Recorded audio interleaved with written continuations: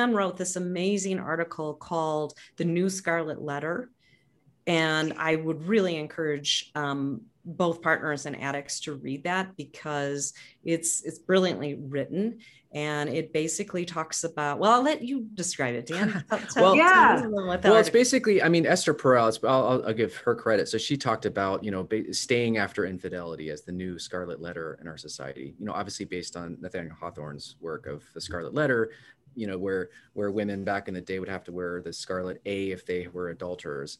And now I think there's this extra letter that partners, betrayed spouses and partners wear post betrayal of this extra stigma of staying after infidelity. I think there's this extra shame partners and experience. So, but it's actually more common than you think that many betrayed partners, it's easy to say, oh, if I had this happen to me, I would never stay with that jerk.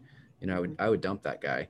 But yet we never know, because it's not just, this person isn't just the jerk. There's also history, or there's kids, or there's financial entanglements, or there's love, there's also, it's complicated. So anyway, I just think we don't quite know what we're going to do until we're faced with a situation.